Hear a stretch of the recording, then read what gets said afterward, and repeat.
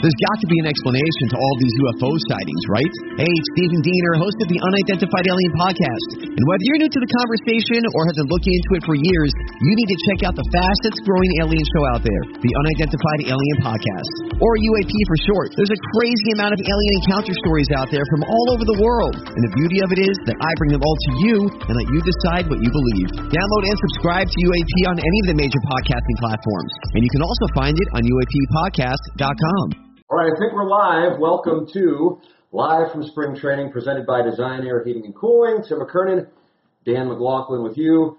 Dan, hello again, everybody. Hello, friends. How are you? I saw Hello Friends this weekend. Did you want to go up to him and just say hello, friends? I kind of did, but I feel like everybody would do that. And then I saw Gary McCord, and I'm a fanboy of Gary McCord. I am too. CBS. Oh, you really? I am too. Yeah, I think CBS, I'm a big fan of NBC's coverage. I love the Golf Channel. I have it on in my house like 24/7. That's what's been going on out here. But I think, you know, when I watch golf, I just think Jim Nantz. Yeah. He's my guy. And he is the voice of usually the biggest tournaments. Yeah. And he was on this one because NBC had the Olympics, so Right. CBS had this call, and it was pretty sweet. What an incredible tournament. I don't know if you were able to watch. I was following you on Twitter with all your great updates. So that's how I was able to get it. Sounds like Caller Dan. I want to make it clear, not Caller Dan. There was no money, scrappy utility man today. No. To your dismay.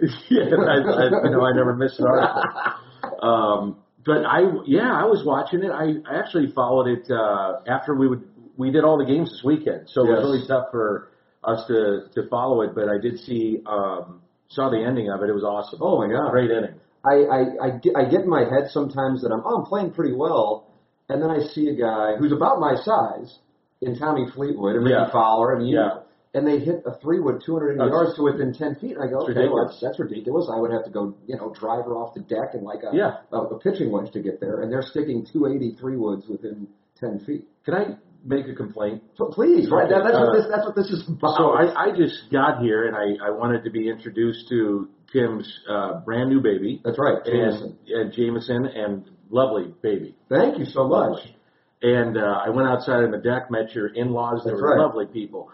But the only problem I had is I felt like now that I've been eaten by at least 25 mosquitoes. And I had one of the we need netting out there. Yeah. So we were talking and we were being so polite, and there was like a bug doing laps around you. Yeah, and I felt like I wanted to reach over, but you were just meeting my in-laws. Why didn't you do it? Because I felt like if I start whacking if it was going on right now, I would go, yeah, but you were out there and you were engaged in it. And my father-in-law, Dan, I'm a big fan. It was very nice. He's never said that about my show, for the record. But did he listen?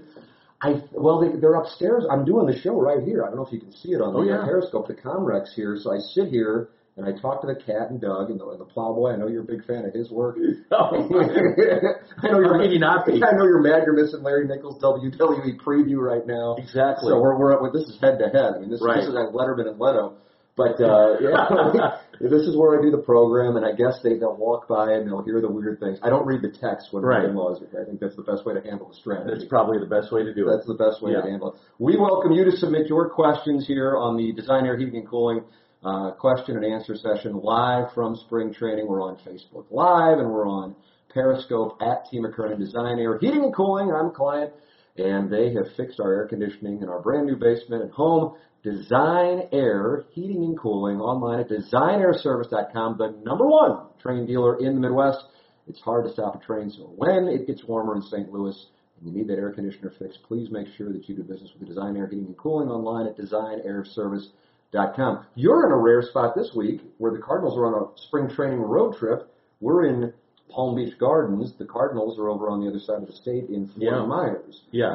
So a rare spot for you where you kind of have 3 days and I kind of like it. Yeah. Well, I'll tell you why I like it. Many times, let me go back here. I like it sometimes when the team is not here because if you go to the complex like I did today, you can get one-on-one time with players that normally are getting inundated with requests and getting ready for games and that kind of thing. So today they're just getting their work in. So, for example, Alex Reyes was on the backfield just playing catch. I watched him throw. I watched Matt Carpenter run, which is a good sign. He's been dealing, obviously, with his bad back. I had a chance to visit with Jason Isringhausen for a while, long visit with Jason Mott.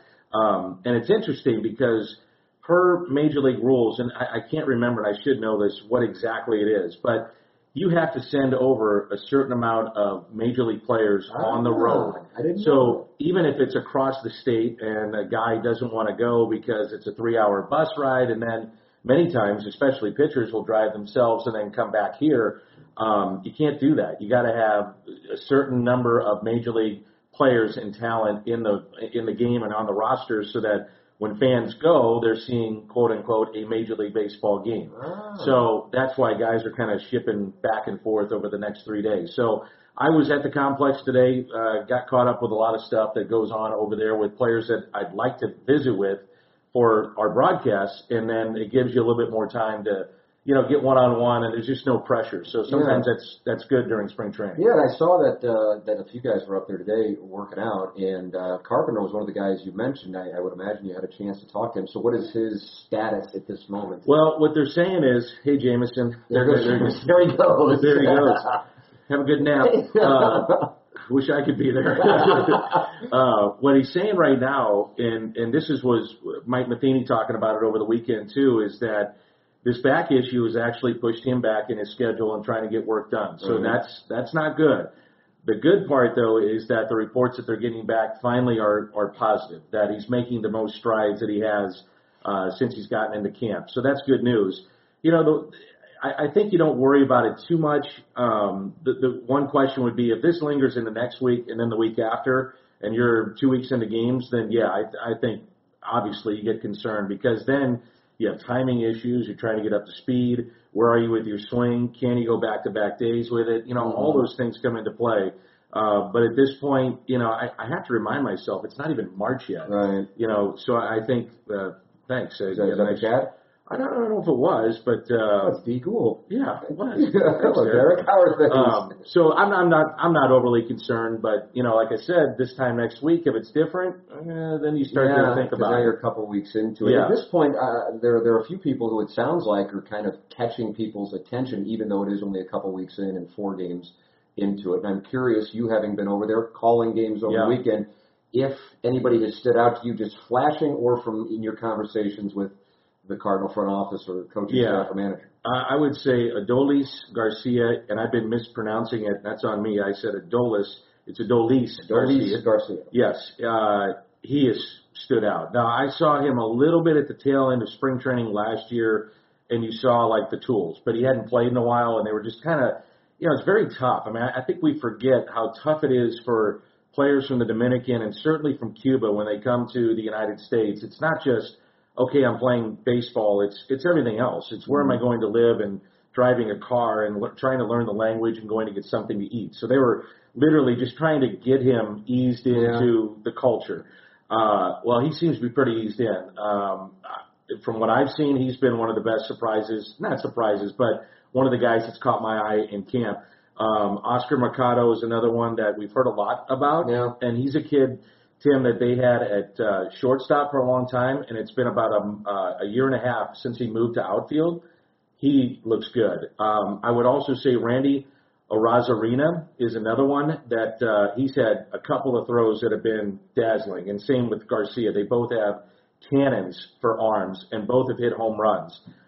These are all 3 outfielders. Mm-hmm. Okay. So young guys that, we've heard so much about the young pitching. They have a wave of outfielders coming too that could make, you never know, the end of spring training this year very interesting, and certainly that shuttle between Memphis or even Double-A to the big leagues, you might see those guys, coming up this year. The other guy I loved watching was, I got to turn this thing off. Sorry. I kind of like it. I put the most. It's like that Francesa fight we play where the thing just keeps beeping the entire time. I kind of like it. Somebody gave me something. They had a. They wrote me a poem, and I put emotional. Oh, I saw that. Where Derek Gould wrote you a poem, and then somehow Claves got involved. And I was in the mentions, and I looked at my phone. I go, my God, there's a whole conversation going on. Claves is from left field. I don't know where he's jumping in too. So now it's off. So anyway, Helsley is another one, a right-hander that we'll hear about. Big power arm, and then Jordan Hicks is a guy that everybody has been raving about, and I saw why the other day. I was like, Yeah. I mean, even when the guns aren't on, and the gun wasn't on at the stadium, and we didn't have it on our telecast, you just watch and you see how it comes out of their hand, and then you see the hitter's reaction, and you go, oh yeah, that's the guy. He looked really good. That's encouraging to hear. The thing that I think stood out, unfortunately, over the weekend is, of course, the negative, and it would be, if there was one start that I think people were kind of anxious to see, it was Michaelis. Absolutely. And unfortunately, against the Astros yesterday, it did not go well. What was your impression, and anybody you spoke with's impression, including him, on what took place? I have not had the chance to speak to him since. We had Mike Maddox on during the game. Yeah, I wanted to ask you. I had that in the notes here, because people were talking about how great of an he was the best in-game interview ever. That's what Frank Cusimano tweeted out. Thank you, Frank. He was incredible, and we'll get into that. But the one thing that he said, and then other people that I talked to, what they noticed with him was that he's got a very good curveball. And I talked to Ricky Ankiel before the game, and he knew Miles growing up in this area. Rick was a little ahead of him, and he had seen Miles before, and he said he's always had a really good curveball, and he's a big guy. I don't know if you've seen him. He's like 6'4", 6'5", probably 220, 230, and so he used to be kind of the guy that was max effort, throw, and now he's trying to back off, which is what he did in Japan to get more movement, get more location. Well, what I saw yesterday, one was he couldn't put somebody away with 2 outs. There was something like 4 of the 5 runs scored against him came with 2 out base hits. I thought his curveball was really good. I thought his fastball, they were sitting on it. And obviously that's something he's got to change that up next time out. So here's how I approach it. Was it disappointing? Yeah. Do I think it's early in spring? Yes. It's his first start, so let's pump the brakes. Mm-hmm. But let's see the adjustments that he makes. Where I would get concerned, and I don't know if it would be, I'm not in his mind, I don't know, but I'm just thinking out loud here when I was watching him. And Rick and I, we talked about it during the game. You know, here's a guy that went over to Japan for 3 years, and prior to that struggled in Major League Baseball, right? Mm-hmm. Goes over to Japan, all of a sudden he's just incredible. I think he's 38-13. Now you're back in the United States, you got a 2-year deal over $15 million, and your first time out, you get rocked. What's going on up here mentally? You know what I mean? Yeah. It's got to creep in, and, you know, you just say, okay, I am that guy. I can be a good pitcher. I know that, but I just wonder if it creeps in. It's just something to think about, you know, next start. Yeah, from a fan standpoint, this was the kind of where did this guy come from? Who is this guy? And so a lot of emphasis was placed on a 2-inning start. Right. In February, usually you kind of go, okay, who cares? Right. In this case, people go, I can't wait to see this guy. To a lesser extent, Flaherty on Friday. Along those lines, what did you think from Jack Flaherty? Because Carlos Martinez is quoted in the Post-Dispatch this morning raving about how improved he feels like he's seen Flaherty and both Luke Weaver. Yeah, I look at Flaherty kind of like what Weaver went through last year. And you may remember, those mosquitoes really got you? Yeah. We need to put netting up there, I guess. A huge forehead, I get it. But Jesus. Yeah, I can let you borrow my cap, but trust me, this is worse under here. This is starting to welt up. So I look at it this way. So Luke Weaver comes up, right? And little success. What are you talking about, like August of 16? I'm going 2 years ago. Yeah, August 16 against the Cubs. Right. Then he goes back down, comes back, more success, kind of figures it out, right? And then he has that great 8-game run last year. But you could see he was just, way he carried himself, what he was doing. It was almost like, okay, the nerves are gone, I belong, okay, let's do what I know how to do. Mm-hmm. I look at the same thing with Jack Flaherty. Interesting. Comes up, gets his feet wet. Sometimes things go well, sometimes they don't. But you at least get the experience where it feels like, from guys I've talked to, your heart is racing. Everything is so fast at this level that it's just wow. Yeah. And now it just goes like this, right? Yeah, you slow down. You get accustomed to it. You believe you should be here, that you believe you belong. And that's what I saw the other day. I saw a different guy, in total command of his own and total confidence in what he was throwing, which a lot of times what happens, guys they get away with it. It's kind of like this. I was talking the other day to a guy, and I said, you know, the difference I see with a pitcher in the minor leagues and a guy that gets to Major League Baseball, and here's the strike zone, and maybe it's an inch or two that they get away with in that strike zone in the minor leagues, but up here, it gets cranked, right? Well, when you figure that out and you're able to boom, boom, boom, and sink and do different things and spot it, then all of a sudden you make it at this level. And that's what I think will happen here with Jack Flaherty. I really do. I get the sense the organization is really high on Flaherty. Don't get me wrong, they're high on Hicks, Helsley, and Hudson, as we know, and of course Alex Reyes. But I get the sense that they're really high on Flaherty. Is that an accurate portrayal? Yeah, absolutely. Yeah, I think they're going to give him every chance to crack the rotation and crack this team. I think what's really interesting, what I've seen early on, is what could happen in the bullpen. There are guys that you would think are going to make this team, and they may. I mean, we're still a month away, but because of their options, it gives the team options. You know what I mean? Yeah. And so it'll be interesting to see guys like Bud Norris and some of the others, Jason Mott and others that they brought in, the kind of leash that they give them to prove themselves. And they can always, walk away from those deals too in midway of spring and not have to pay the full freight of what they've agreed to. But it's just, I think it's going to be very interesting to see how all that plays out, because those young arms are really, I would say, rough and need to be polished a little bit. But man, that polishing is not that far off. I mean, I think you're going to see those guys this year. That's pretty exciting to hear. And then also you mentioned the position players as well, and that wasn't something that was on the radar heading into camp. We welcome you to submit your questions in the chat on Facebook Live is what we have open here, so you're welcome to do so.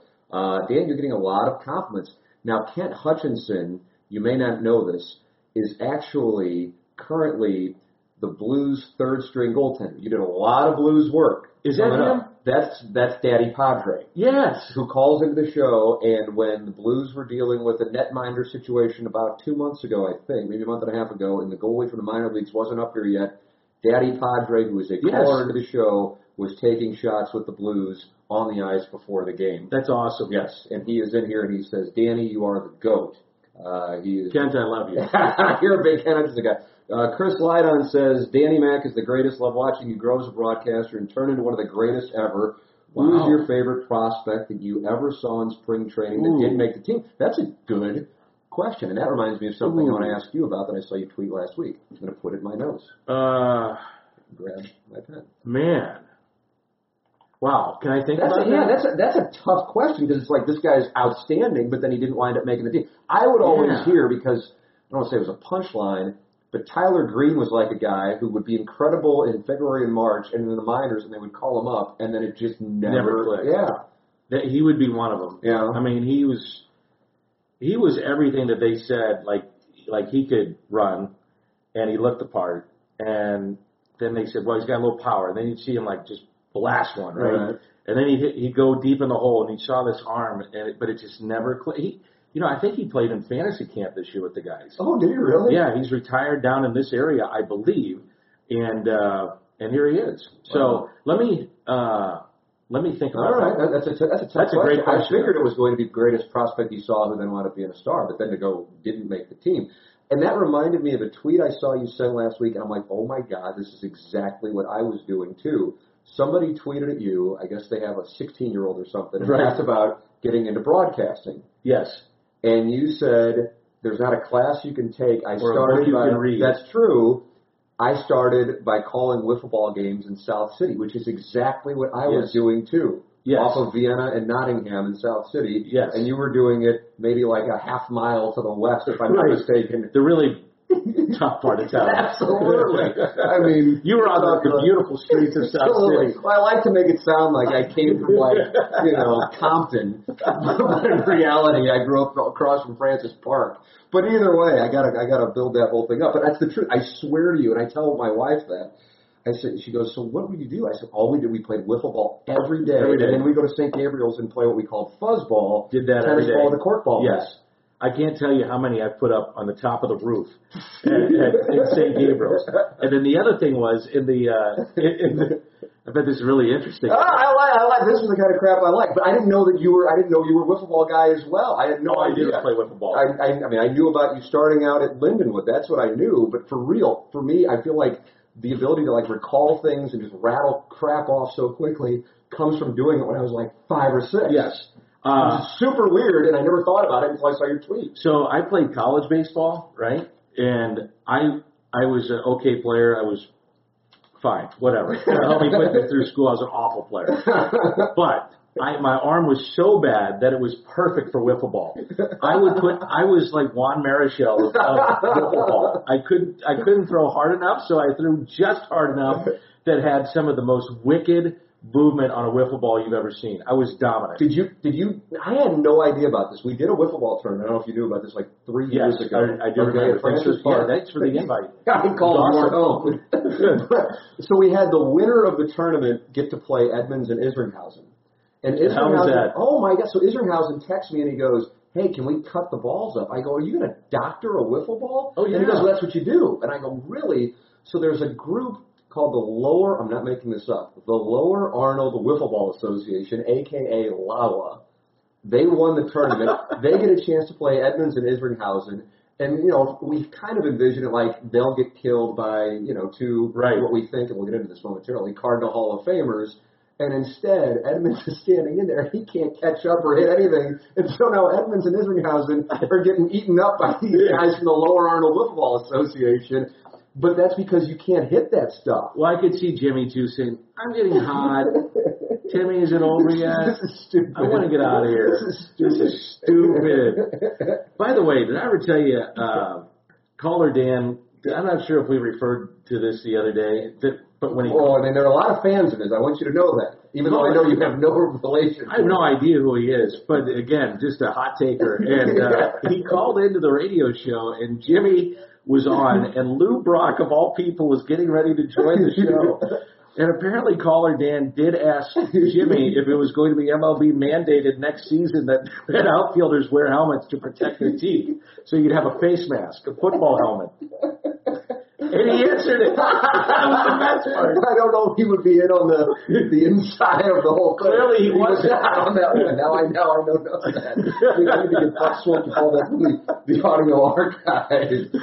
Oh, God bless number 15. I was making reference to it. It's obviously down. Well, I could on the Fox Sports Go app, but I was not watching because I was over at the Honda Classic. But Mike Maddox, Frank Cusimano made reference. He said it was the greatest in-game interview.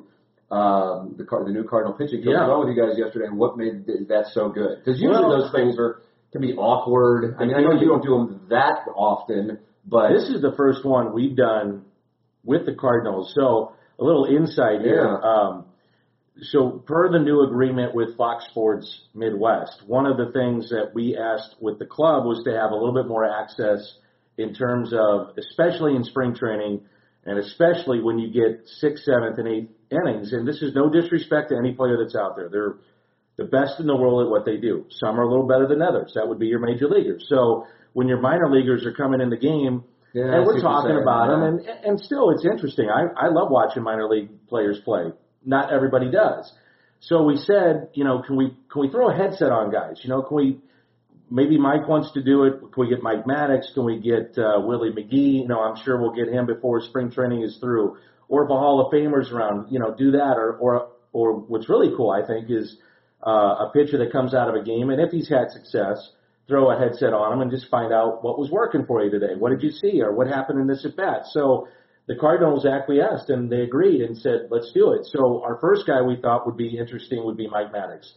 And we throw the headset on him, and I talked to Mike a little bit here in camp, and I just felt he was really open and honest during the discussion. So when I said, what did you see out of Miles Michaelis? He said, well, hey, first spring training start, but I went over to him and I asked him, what do you think you did? He started saying the questions that he was asking Michaelis and what he answered, and said, okay, well, now you know what to work on for your next start. Mm-hmm. We don't need to belabor the point. This is what you know what you need to work on, you know. So then I had said something to the effect of, you know, I think Yadi is a potential Hall of Famer. And Mike said, no, he is a Hall of Famer right now. And this is what he's meant to our team so far. And this is what it's like working with him. And I thought it was incredibly interesting because Ponce de Leon was in the game. Yeah. And I asked him about wearing the protective gear. Would you advise guys to do that? And he said, well, it's up to each guy, but I would think that it's something that you have to look into.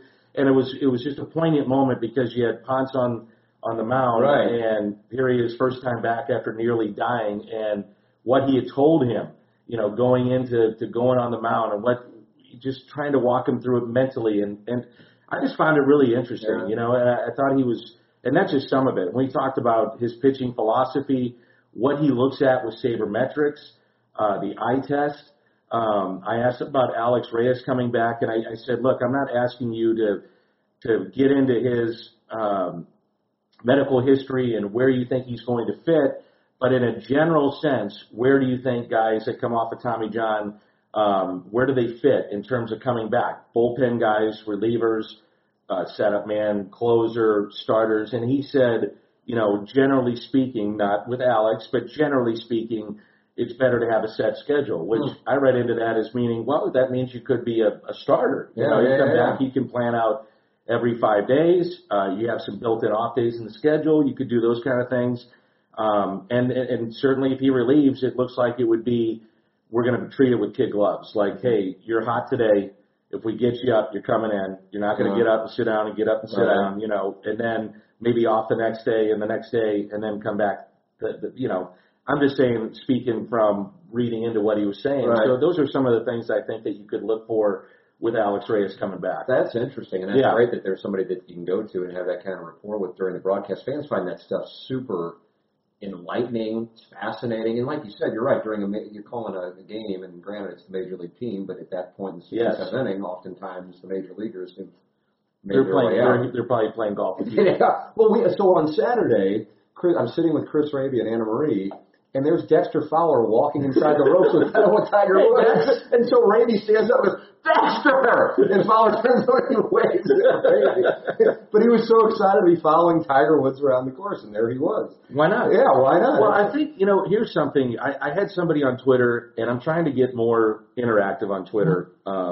You're as active as the day is long on Twitter. Well, but sometimes hashtag Scoops is sometimes trending in St. Louis. To me, that's hilarious. By the way, people don't. I still get people that ask me what hashtag Scoops. Set the record straight. I kind of like the mystery of it. Maybe someday I will. It'll be a big announcement. But let me put it to you this way: when I have a scoop, it probably means I have a little dish of information I might be bringing you. And a lot of times, I would say 98% of the things I put on Twitter aren't really scoops, but yet I beat everybody to the punch. So there you go. It's hashtag Professional scoops. athletes have gathered for competition. Oh my. Jimmy, I'm proud of you. My goodness, has made its way on there.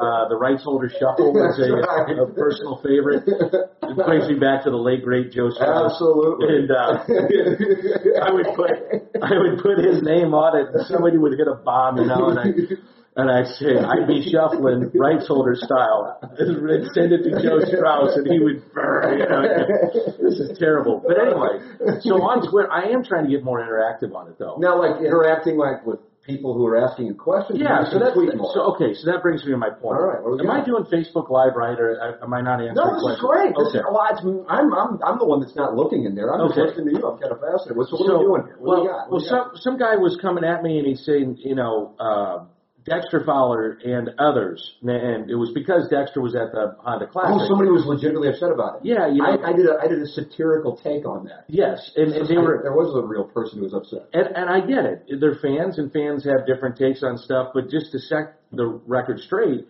is that, you know, a lot of times guys don't go on the trips, and when they don't go on the trips, they'll go to the clubhouse and maybe go hit and work out, and it's a shorter day for them, and they will be on the golf course. They're not expected to be at the game. And if you did have everybody that's still in camp right now at the game, there wouldn't be enough room in the dugout or the bullpen. So it's okay. Guys do miss days. They get breaks, and it's all right. That is for the record. Yes. That is because we saw Dexter, and I'm like, oh, the Cardinals are in Port St. Lucie, but obviously he didn't make the trip. Right. And I would imagine he is. Is he over in on the Gulf side this week? I don't think so. I don't think so. I know that. Well, you know what though? I would imagine, like, for instance, I talked to Jason Mott today, and I asked him. I said, "Are you going over there?" And he said, "Yeah." He said, I think either today's Monday. I think maybe Wednesday he's gonna pitch there. They're in Sarasota against the Orioles on Wednesday, I think. I think so. Yeah. Boston maybe tomorrow. And then Minnesota was today. So, you know, especially for pitchers, they do have to go because they've got to go. Get over there and get their work in and stay on a schedule and keep trying to build up innings. Yeah. Your interview, you mentioned Mott, and I saw what you've been doing. It's great stuff at Danny Mac TV on Twitter, for those of you, for whatever reason you wouldn't be following, but there it is. The interviews you're doing, both with Mott and Isringhausen. Mott has always been, even when he was the closer, closing out the World Series, just like a really just like good down-to-earth, kind of like a hockey player kind of guy reminds me of. Right. And you have been putting up clips of these interviews, and it's really good stuff, video clips. And you were talking with Mott about his foundation. Right. And he is this isn't just like, oh, I'm going to do a charity because my agent says it'll be good for my next deal and PR. He is so invested in this and has been for years. Well, I think what I'm going to do, and it's not to embarrass him, but it's to show what it truly means to him. In the interview today, he cried. He was crying. And he was talking about particular children that, because I asked him the question, how did it all start? And so he started talking about some of the children that have been affected by cancer, some that have not survived, others that have. And if you ever watch him pitch, he actually has about 7 bands on right now for different kids that have given him those bands. And he actually carries from one of the kids that passed away a piece of jewelry that the kid gave him. And he actually showed me on his chain what he had. It's very deep for him. It started because his wife's family had a family member that was affected by cancer. They would go visit. He said at the hospital, the nurses, the doctors, everybody, the police that were there, anybody that was there, really took care of that family. And he said, okay, we got to find a way to give back. And I'm kind of just paraphrasing quickly here. But through that, he has met a lot of kids. And he said it was really interesting today that some of the guys in the clubhouse that he didn't know were wearing the K Cancer shirts.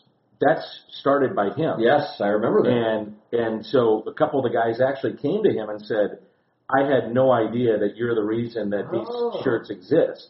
And so it's really spread all over the place with baseball. And when he went to Chicago, he was very close with John Lester, who battled non-Hodgkin's lymphoma, and Anthony Rizzo. Both have survived that, and both were in the Boston organization. And, the story goes on and on and on. But it's a neat story, and I hope he makes it. I hope that, and even if he doesn't, he lives in Memphis full time, and so that's one of the reasons why he picked St. Louis. So, hey, if he doesn't make the cut, and they say, hey, go down, keep your arm in shape, and keep it going. There'll be other teams or the Cardinals that may need you.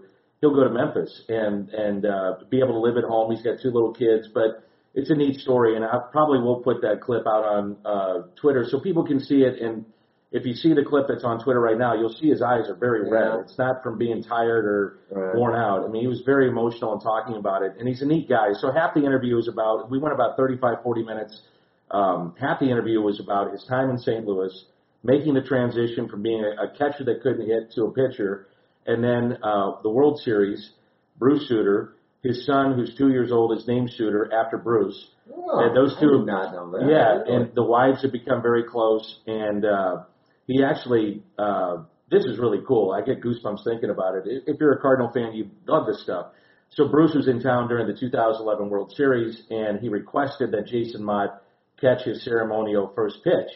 And when he gave him the ball, he signed the ball to him, and he gave him the ball, and he said, you're going to close out the World Series, and by the way, don't screw it up, for lack of a better term, and do it with a strikeout. And he said, and of course, the final out was done with a catch. Yeah, fly ball on the left. Right. And if you remember, Game 6, Hamilton was the one that hit a bomb off the pot. Yeah. So now he's off the hook. He gets the Game 7. He said one of the first people he heard from was Bruce Sutter, and he said, not congratulations, way to go, as you screwed it up. You should have ended it with a strikeout. So those two have become very close, and it's very cool. I had no idea that he named his son after Bruce Sutter. That is super cool. Yeah. The other one that's great, and I just saw you posted it maybe about an hour ago, is your interview with Jason Isringhausen, who I was aware from a conversation with him is passionate about the Cardinal Hall of Fame, but it was never something that was done on camera on the radio, and in your clip, he talks about that. So for those who haven't seen it, what do you have with Izzy? Well, the interview was really interesting.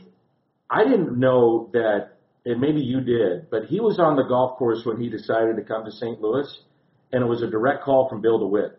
So we're talking about going back to the offseason 2001? Yeah, 2001 going into 2.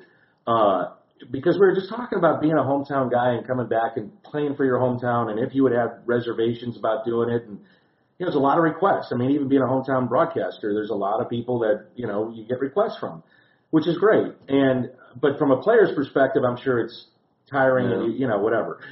And he had told me, he said, Bill DeWitt called him. He had agreed in principle basically to a deal with Texas, and he had two sisters living in Texas, so that's why he wanted to go to the Rangers.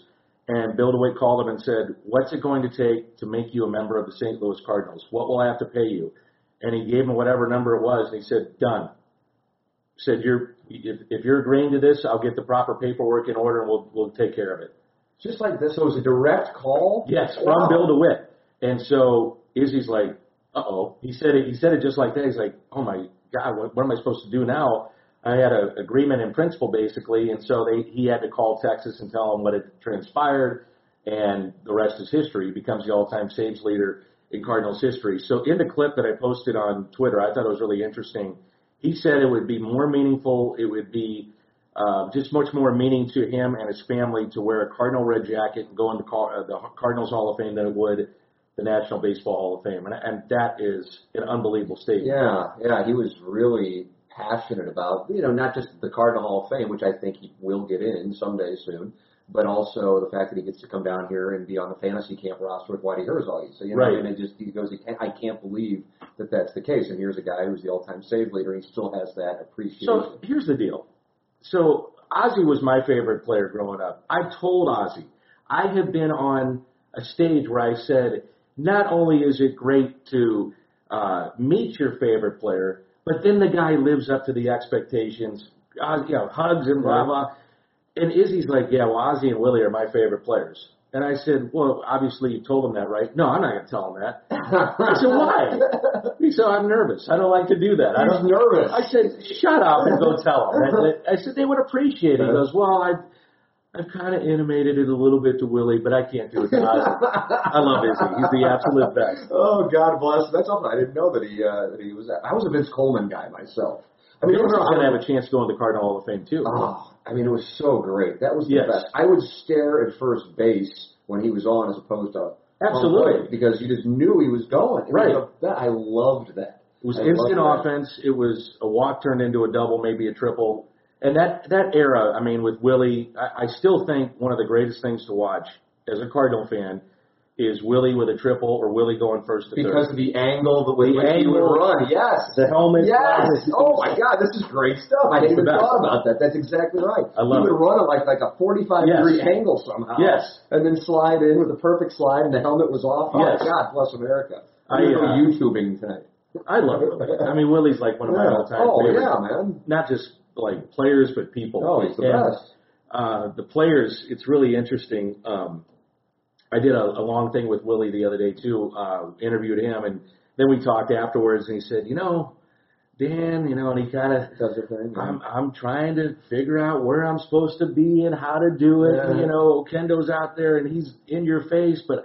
I'm not really like that. I got to pick and choose my spots, And the players just love him. Everybody loves Will. It's hard not to just love the guy. Seems like they got a really nice coaching staff. I mean, not that there's a difference. I would imagine they're. I mean, right off the bat, you can name three that we were just discussing. I'm seeing it, and in talking with people like players and other coaches, they're feeling it too. It's a very upbeat, and it's not to say the others weren't. It's just a very vibrant, upbeat, good group. And it seems like they're getting a lot of things done that they want to get done, want to get accomplished, and the proof will be in the pudding when they get on the field. But I just think Oquendo in particular is the best at what he does. Yeah. And I mean, the fans see it when he's a third base coach, right? And he makes the decision to send the guy or not, and it's the right decision. You go, okay, that's a good coaching move.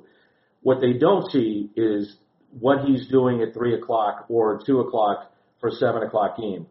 And he understands, and this is what people don't get either, he knows Molina so well and vice versa, and he knows the league so well. So follow along with me. So he's watching his pitcher, and he's seeing his tendencies. And then he knows how they're going to approach a player, right? He knows how Yachty is setting a guy up too. With that, taking a educated guess on certain things, he'll tell Colton Wong, you need to step a 2, maybe 3 to your right. And sure enough, ball's hit right to him, or he'll make that play with just a step to go that he wouldn't have gotten if he stayed there. His eye towards detail is second to none. I'm telling you, it's incredible. Of every single pitch, every one, he's got a guy moving a little bit left, middle, little bit right, maybe going back to the original spot, whatever. He's incredible. And then when it comes to just the fundamentals of the game and turning double plays and, you know, what you do as a shortstop, how you feel. The other day before the game, he was working with Jose Martinez on his beliefs and how you hold a runner on, how you get off the bag, all those things. I mean, it's just incredible, his attention to detail. The players absolutely are so thrilled that he's back with the camp. My wife has just returned. You never know. You never know what's going on behind the camera here. It could be my son. It could be my wife. The studios are just our house. It's pretty good. I kind of like pretty good life. I kind of like the setup. I do the radio show here. I do the TV thing here. Hey, submit your questions, Al. Make sure that we get to some questions here. Set them on the Facebook Live. You can watch, of course, on Periscope, on Twitter if you're not on Facebook, or on Facebook Live, and we will go through some of the questions here for the Design Air Heating and Cooling Live from Spring Training Show. Usually Dan and I are on Thursdays, but this week we're doing Monday, and then Derek Gould, when he's back from the Gulf side, will be with us on Thursday. Triad Bank is one of our sponsors as well here on the program. I am a customer of Triad Bank, and my brother, who is the owner of the Improv Shop, I don't know if anybody's been down there, but he does business with Triad Bank as well, online at triadbanking.com. I know the bank's CEO very well, Jim Regnan, Tom Anstey, very good people. That's who we have done business with, and that's who we recommend to you. If you're looking for a bank, for a line of credit, or for a home, it is triadbanking.com. Triad Bank, a great sponsor here of our live from spring training Q&A. Tim McKernan, Dan McLaughlin with you. Hey there, Dan, just joined in on the SOD. Long-time listener, first-time caller. What is your favorite minor leaguer to make a big impact in the major league lineup this season? In other words, your projection for who you think is going to be making a big impact in the lineup. That comes from Greg Roth. I'll go Jordan Hicks. Jordan Hicks. Yeah. Yeah, that's a guy that people have been talking about a little bit there. Big arm, you know, maybe some seasoning in the minor leagues. And, you know, you're working on location. And I think we talked about this last time. I equate what they have going on right now with their young arms very much to what they had. And I'm not saying it's going to play out like this for sure, but I could see it doing this. Segrist, Rosenthal, Carlos Martinez, a loose mental date in mind when they know those guys could be ready. And I'm talking about like Helsley, Hicks, Dakota Hudson, you know, some of the others that these guys would have a chance to impact the bullpen. And the way that the game is going today, your starters just aren't going all that deep. So to have depth on your roster as a bullpen guy, you know, maybe at the shuttle from Memphis, I don't. That could happen, and that's why it's so important to have depth with those guys. And they're power arms, they're big arms, and at some point, I think any one of those guys could come up and make a difference. You made reference to the way the game is going right now. Do you think this is a fad, or do you think that this is what we're going to be seeing 10 years from now, where you're asking your starters to go 5, maybe 5+, but that's about it? And in other words, the days of going for the complete game shutouts with your aces are a thing of the past? This is me personally. I don't see how you can survive 162 games with the formula that is used in the playoffs. I don't see how that could work, because then you're talking about, Tim, having guys, multiple guys at 70-plus appearances. You're just going to get burned out. You know, I think it's just too much on that arm. You're asking way too much of that individual. You know, a lefty that comes in that's not throwing 95 miles an hour, and I think that's another part of the equation. Yeah, maybe I can see that. The Randy Choates, the Steve Kleins, you know, those kind of guys. But a lot of these guys that come up are max effort pitchers. So max effort being, and it's not foreign anymore, this is the norm to throw 95+. Yeah. So they come up and they're throwing 95+. I just don't think the body at this point is ready for those kind of guys to go 70 appearances. I just can't see it. I don't think that is sustainable for regular season. Now, come postseason play, yes. And this is where it gets interesting with the young guys. You know, you can bring those young guys up, and you think about how they go about their business being power arms. The league hasn't seen them either. Mm-hmm. That's another factor. You know, a a lot of guys, they like to see them. And if they don't see them, they've got the advantage. And that's something else to consider late in the season. That is interesting. I mean, one of the most random bullpens that you can imagine, no disrespect to the arms, were the 06 world champion Cardinals. By default, Isringhausen, we were talking about, gets hurt. And then you had, Josh Kinney, Tyler Lyons. Tyler Lyons. It wasn't Tyler Lyons. It was Tyler Johnson. Yeah, Tyler Johnson. You had Josh Kinney. You had Wainwright. And that became Randy Flores was big. Randy Flores won Game 7 of the NLCS. People forget that. He was the game winner. But it all came together at the right time. And with Wainwright being the one that was the anchor, so to speak, I felt bad, by the way, talking about this. Adam Wainwright is a wonderful, wonderful guy. So this is not a shot at Adam Wainwright whatsoever. I felt bad for Jason Isringhausen today. I asked him the question. I said, is it tough when you reflect on your career, you were not the guy that closed that game out? And he said, yes, it was, and I don't wear my World Series ring, and I'll never wear it. Wow. Yep. I figured it would be tough, but I didn't know the World Series ring story. And I said, come on, you got to wear the ring. You're part of the team for 5 months. Absolutely. You're a big part of the team. You're a big part of why they got there. And he said, well, I just didn't feel like I contributed in the end, so I don't wear it. Oh, my God. I didn't know that. How about that? Yeah, that's really surprising because a lot of those guys at the time said Izzy's like our coach in the bullpen. Right. And that's the He was an unbelievable teammate. Yeah. I mean, guys loved him, and they still do. Yeah, he will be a Cardinal Hall of Famer. Let me go in through here the chat. Hey, there's Ryan Kelly online at thehomeloanexpert.com. That Ryan Kelly says, looking good, boys. Let's see. Let me go. There's a bunch of them in here. I haven't been doing a good job. What are both of your thoughts on the chance of the Cardinals looking outside of the organization for a hard-throwing left-handed reliever before the season starts? That's from Brian Horrell. I think I'm pronouncing that properly. I apologize if I'm not, Brian. I would be surprised. I feel like they're really now whether you are sold on Tyler Lyons, who I mistakenly put on the 2016 a few minutes ago, or not, I feel like the Cardinals are very high on Tyler Lyons. No doubt. And so there'd be no reason why they would do that. Plus they have depth with Ryan Sheriff. Ryan Sheriff came up at the end of last year, you may recall, and was very good. I do think, I know it was a tough season on him, and the Cardinals really believe this, that Brett Cecil is going to be a lot better this year. And if you look at Cecil's numbers, yeah, they're not great, but they're not awful either last year. He had a time period there where he was pretty good.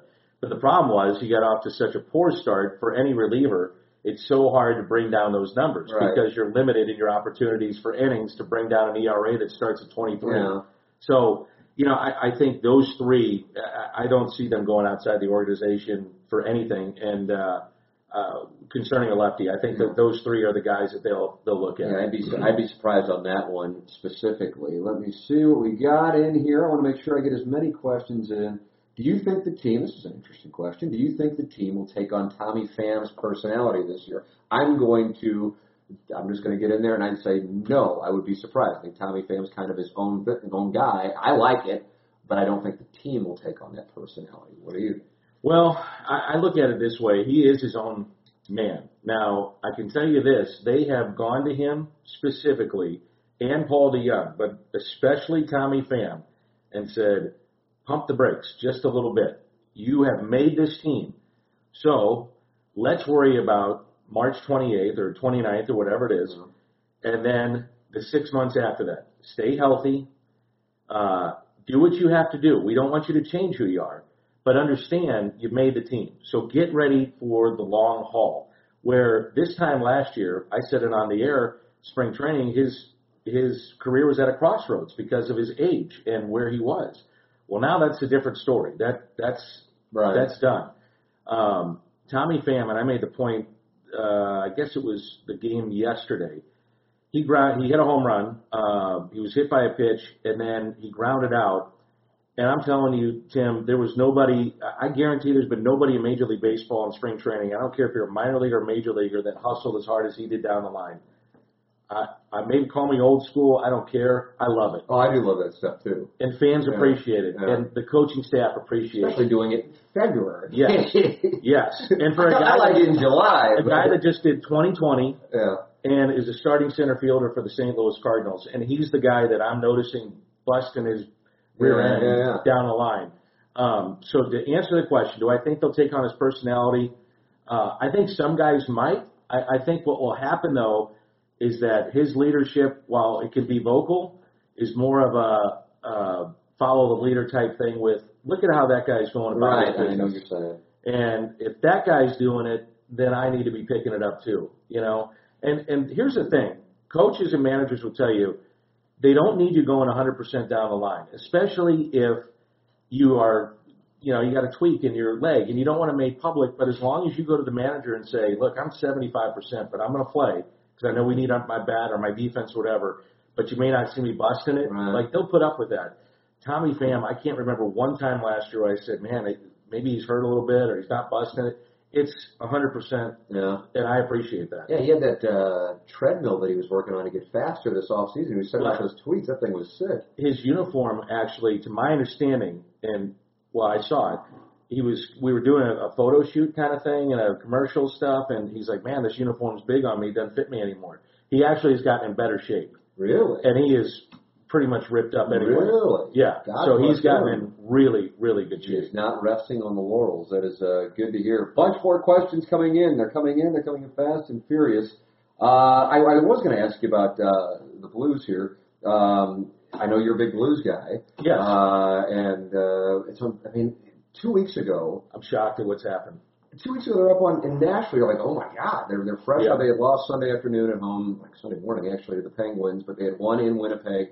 Then they're on the road winning in Nashville, like I think it was 3-0 in the third period with 10 minutes left. With a power play. And then, just like that, the season turned. That's the turning point, isn't it, right now, for the season? I'm not as in tune with it as I once was when I was with the team, and I really enjoyed my time with the Blues. It was fun. It was a lot of fun, and the players were great. The players are so They're just fantastic. Yeah. And I saw your podcast or listened to your podcast with Walter Keith Tkachuk, and there's one. There's a good one. That's it in a nutshell. That's it. Did I ever tell you Keith Tkachuk?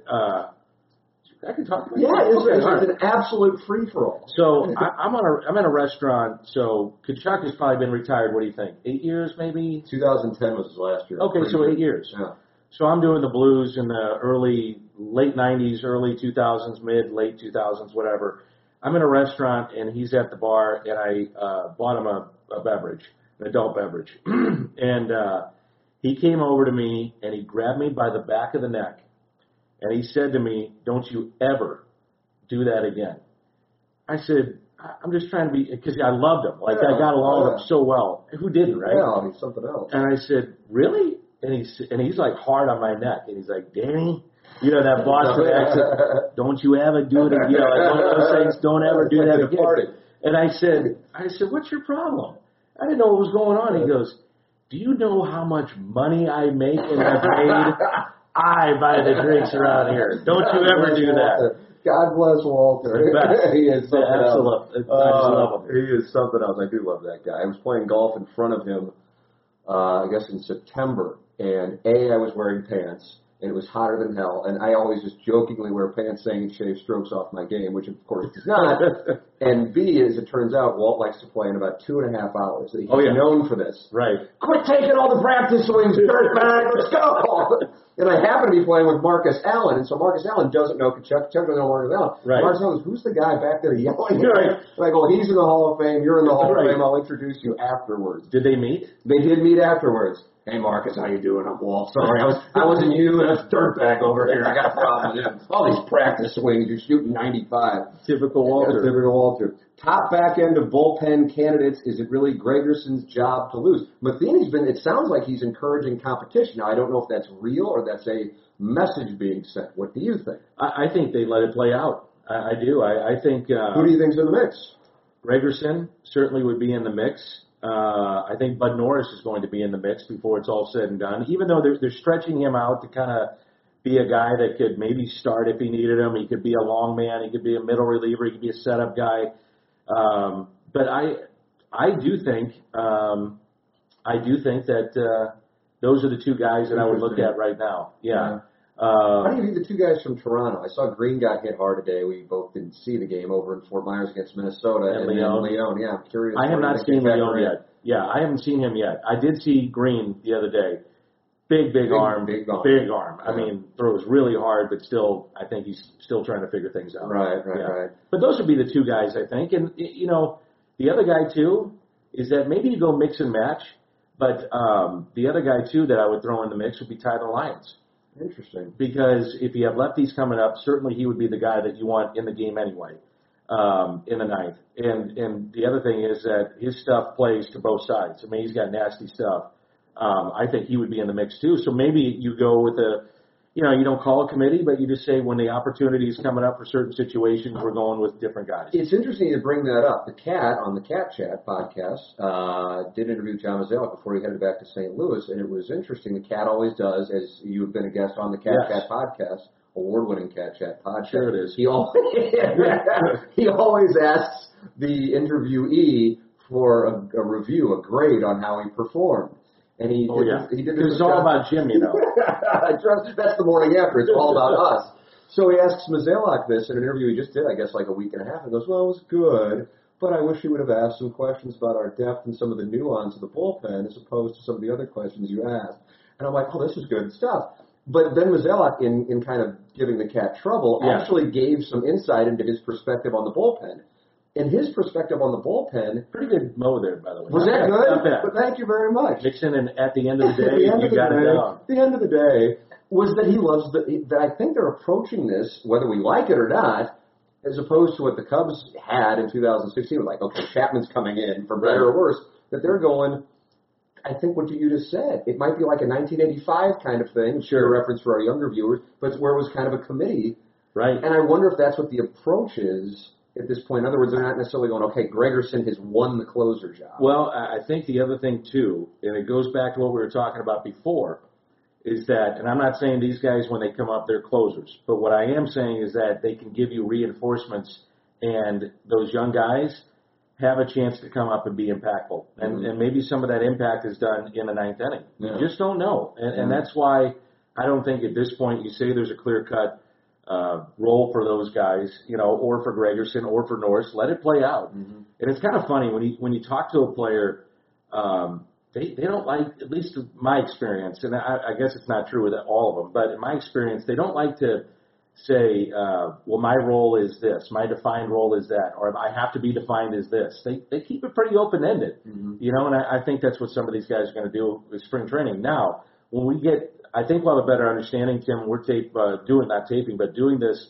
since it's Facebook Live. Facebook Live. In 3 weeks. Yeah. And the games, you start seeing, let's say, major league players playing 9 innings. Games, Right. And then you start seeing how he's going to use his bullpen potentially in the first week or two. Yeah. You do get an idea of how that happens because a lot of times right now, and I mentioned this on the game yesterday, for instance, if you're, let's say, Jason Mott, Luke Gregerson, Bud Norris, Tyler Lyons, whatever, they're coming in and pitching in the second or third inning.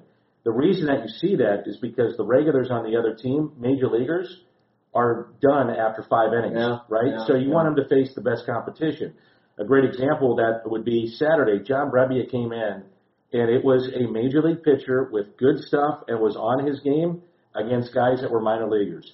I mean, he was blowing people away. Yeah. So that gap's amazing. It is. So, you're getting the work in, but you want it against really good competition. Mm-hmm. So the point being, in 3 weeks, you're going to start seeing some of those guys pitch in the 6th, the 7th, the 8th, and the 9th. And then you're going to get a better idea. Okay, this is probably where he's going and what he's thinking about. Very interesting, and I wonder if that will play out if they go with the committee thing or if somebody will, quote-unquote, win the job. Final question. We were asked about it last time, and I didn't get to it. I'm curious, because you've been coming down here, I would imagine you've come down here since 98 when the Cardinals first moved here. I actually, the first time I ever came down here was to, I think it was the first, but I'm pretty sure it was to tape a show with Mark McGwire after he had finished his 98. So maybe I was here the year before. But yeah, I remember being down here. We weren't doing many games back then. So I came down to do a show on him after he had done the 70 home runs. And I was kind of doing the rounds. And we just didn't do games, man. But now we do. So how many games are you guys going to do? 15. 15? Yeah. So will you be back on Thursday when they're back in June? Yeah. So back on Thursday. What helps, I was worried because I really love this area of Florida. I think it's fantastic. It's the best. And if you have a chance and you have the means to do it, I would advise anybody, especially if you're a baseball fan, spring training is really a neat thing because you go in the backfields and see these guys, what we're talking about, and you'll be as close as me and you are right now. But anyway, the original point of what I was trying to say is that now that we have Washington here and Houston, that, you know, now it's not like, okay, my God, that was going to be a problem if they didn't move here. Oh, yeah. It already was a problem. And what we're talking about, by the way, is geographically how the Cardinals would have to travel so much to play anybody other than the Marlins and Mets. It was a big problem. Yeah. So you'd have to go across the state, which, by the way, is incredibly hot right now. And, I mean, literally, it's warm. Really? Oh, yeah. It's like high 80s, really? early 90s. It's blistering out over there, which usually it's warm, but not this hot.